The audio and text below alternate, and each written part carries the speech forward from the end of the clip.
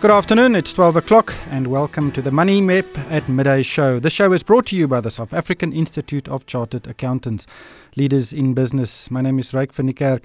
Well, the big news today is Christo Wiese, the former chairman of Steinhoff and one of the former, billionaires, dollar billionaires in South Africa. And he is now facing a 3.7 billion rand tax claim from SARS. And this follows the restructuring of the oil group Tullow.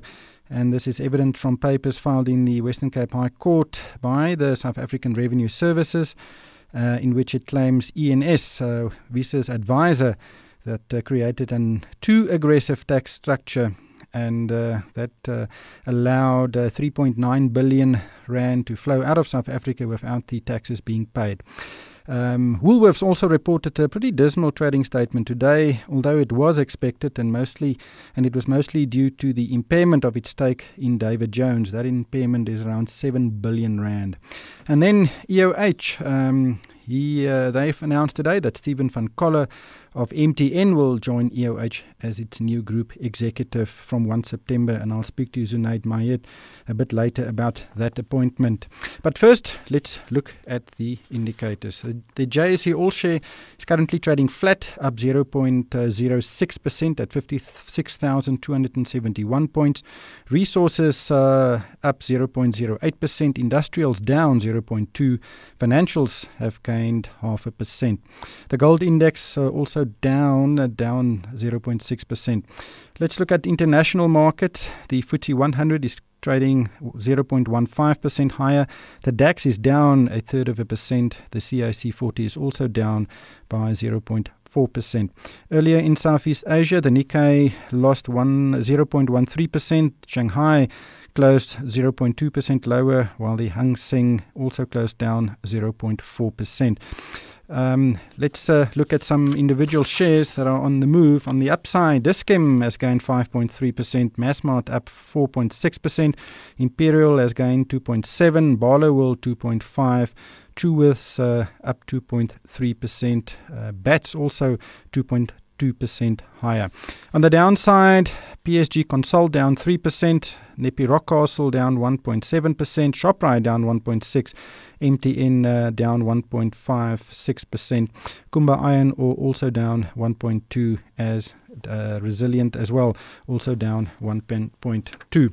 On the currencies, the rand is trading at 13.44 against the dollar, 17.46 against the pound, and 15.59 against the euro. The dollar is trading at 113 yen, the euro is trading at $1.16, and the pound is trading at $1.29. Bitcoin is currently at $7,399 or 102,145 rand.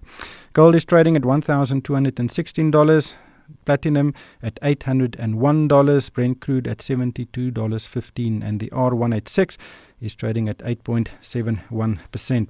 David Shapiro of Sasfin is on the line. David, quiet day on the market, but the Christo Wiese story is the massive story of the day. He faces a 3.7 billion rand tax claim in as well as fines and interest. What do you make of this story? What can we say? Poor old Christo hasn't been exactly been his year. Definitely not. And it's horrible. Remember the Queen said that, and for him it's been an absolute disaster. I don't know what to say. I know that SARS are after all these structures, and if you followed SARS over the last few years, there've been a lot of, remember Kumba, I think Sasol. There've been so many mining companies where they had these kind of structures. I don't know what structure Christo had, but structures in place that had been attacked by by the law, and so I think everybody's trying to avoid tax. No one wants to pay tax, and SARS, especially where they are now trying to reclaim tax. So I don't know. I know we're all going around going with these Section 12J projects, etc. And I know from my experience with SAR, I'd rather keep on the clean side than the other side, and just have nothing for them to influence. We are currently having some yeah. trouble on the line. David, we're going to phone you back in 1 second. Let's just see if we can get a clearer line. I'm going to go back and just look at some of the indicators. We are currently seeing the JSE All Share relatively flat, 0.06% higher. Resources, 0.08%, while industrials down 0.18%. And financials, the only really good performer on the JSE today, up 0.5%. On the currencies, the rand is trading slightly weaker, 13 rand 44 against the dollar, 17 rand 46 against the pound, and 15 rand 59 against the euro. David, are you back? Yep, I am. Yeah, that sounds a lot better. Woolworths reported a pretty poor trading statement. It was expected. Expects to make a significant loss in the period, and HEPS will fall by 20% if you exclude the impairment of 27 billion of David Jones, and you know, even that shows there is a lot of pressure on the company. What are your thoughts? Well, strangely, the shares are up, but I think that most of this has already been priced into the market. And I think investors are now looking for a turnaround in their operations.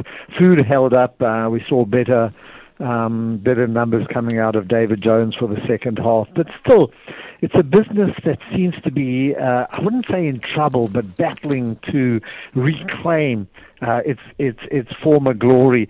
And a lot has to do with apparel. But Ryk, I've got a different view on apparel. I just think people are getting very bored with apparel. In other words, there's been no major shift in focus. There's been no major shift in fashion, and I wonder if this is not weighing on all the companies. You know, Zara seems to have done okay in that kind of area, and I follow an international company called Fast Retailing, which has got Uniqlo, a Japanese business, seem to be making it through. So some people are getting their mix right, but overall, globally, apparel is the kind of area that you just want to avoid. Retail sector is definitely not an easy one. Later today, we'll hear from the Monetary Policy Committee of the Reserve Bank about interest rates. Everybody expects it to remain flat, and I think it will be a massive surprise if there are any changes. What are your thoughts? No reason for them to do so.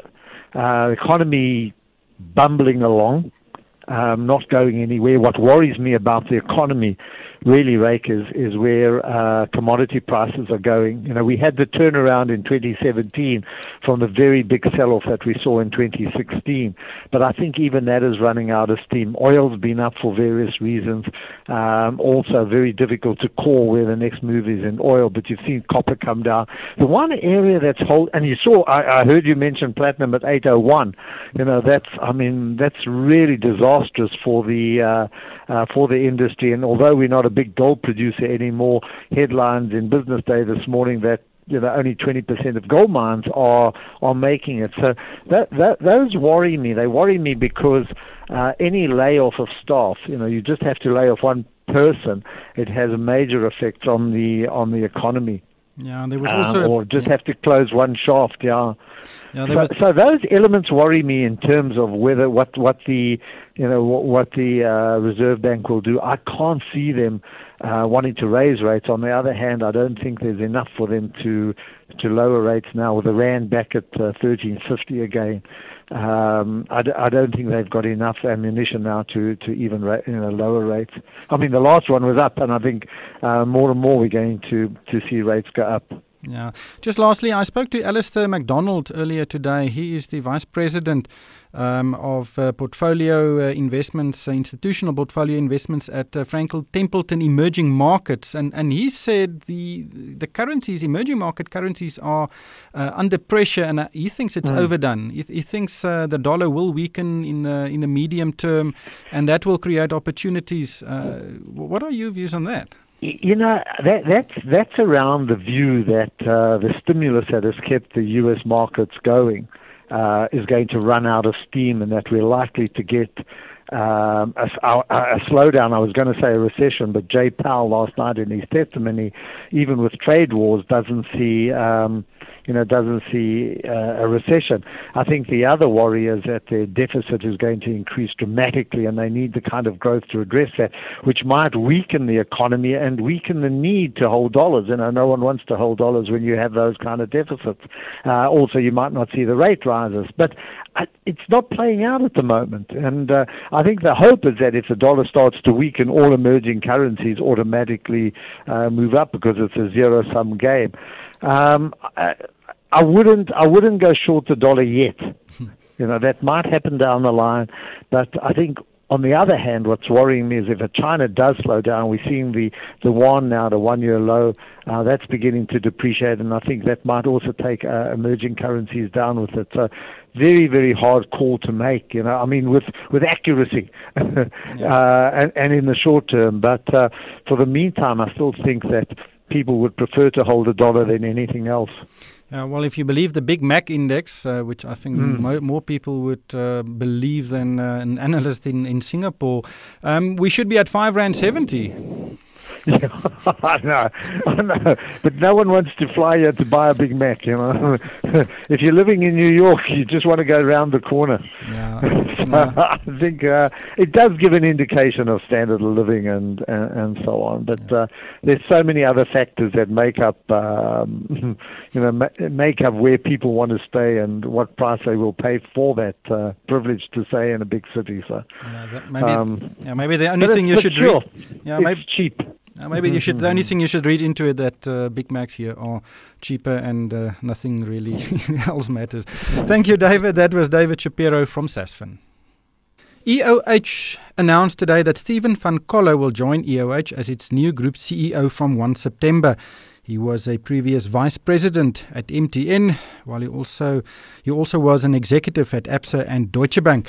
Van Coller's appointment follows the announcement last month that EOH will split into two operating companies, namely EOH and Nextec. Zunaid Mayet, who had served as EOH Group CEO, has resigned to take the reins at Nextec. Zunaid is now on the line. Zunaid, welcome to the show. You've been working hard to turn EOH around, both from a business sustainability and credibility perspective. How does Stephen's appointment affect all this process?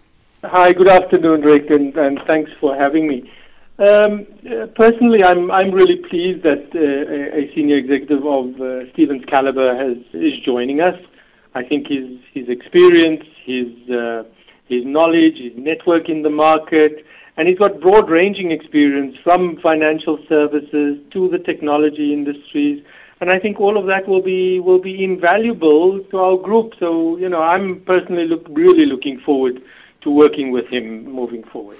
Well, EOH has been in the news for the wrong reasons recently, mostly due to some questionable and possibly corrupt dealings with public sector institutions, and this has raised governance concerns. And that is partly responsible for the company's share price performance of late. The market is up 17% today. Do you think his appointment will allay some of these governance concerns? Yeah, look, I think the group has done a lot of work to allay the governance concerns. And again, the first thing I want to be very clear about is that whilst we've been negative and adverse media, and there's been no concrete allegations, or nobody's come with any evidence of any wrongdoing. In fact, very often we've had when someone has made an allegation, they've had to retract it or they've had to correct the article. So I think that's important to put out there. But we do understand, and we have understood, that there are concerns. It has created concerns in the minds of our stakeholders, and largely as a result of, I think, where we found ourselves as a country over the last 12 months. So what we've done, and you will know this, we've had ENS work in our environment, work with our teams over the last few months, and it was really to affirm that our governance, risk and compliance framework was as robust as we thought it was. Where there was a need to strengthen certain areas, we have.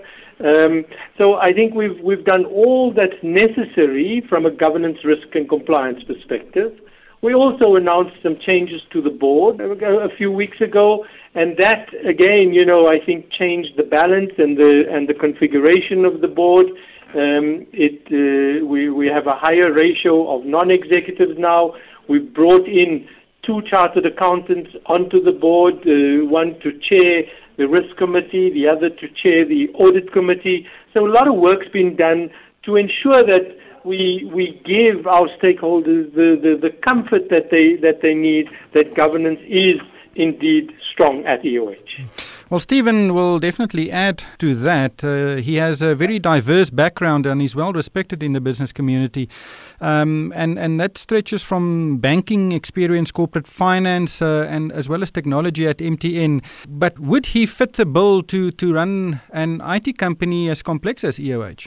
Yeah, look, I think, again, the way we've organized ourselves as a business, and I think you said so in your introduction, in that we're splitting the operating business into 2 operating companies, namely the EOH company, which will focus on the ICT business, and the Nextec business, which focuses then on our domain-specific solutions and high-growth industries. Now, these 2 businesses does have leadership. I think you said at the outset that I've resigned. I haven't quite resigned. What I have done is I've opted to relinquish my position as the group CEO to focus on leading one of the operating businesses, and that's Nextec.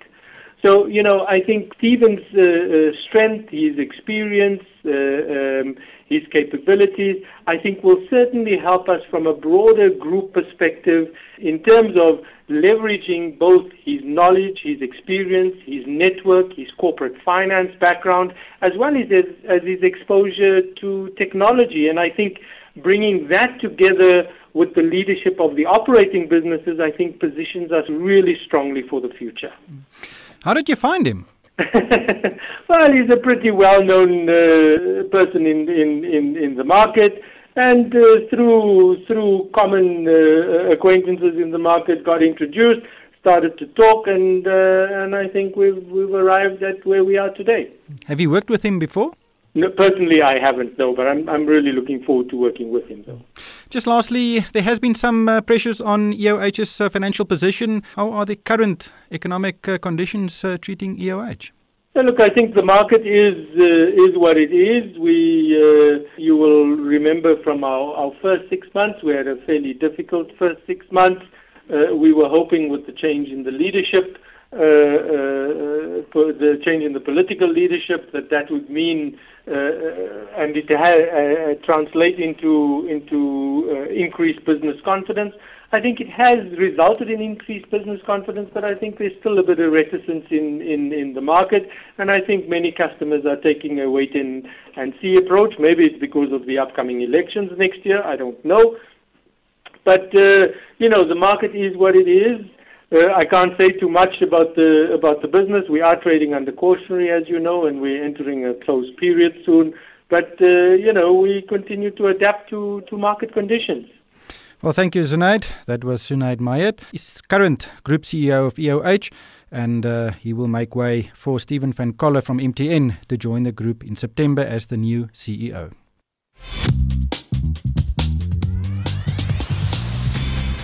Unfortunately, that is all we have time for today. This show was brought to you by the South African Institute of Chartered Accountants, leaders in business. And that's it for this edition of the MoneyWeb at Midday Show. My name is Ryk van die Kerk, and thank you for tuning in. Numbers rule the world. Inflation, interest rates, petrol price. And when numbers change, you need to know how to respond, especially when it comes to business. Partner with a chartered accountant and get far more than a numbers person. A CASA is equipped with holistic business acumen and decision-making expertise when evaluating your business's future growth.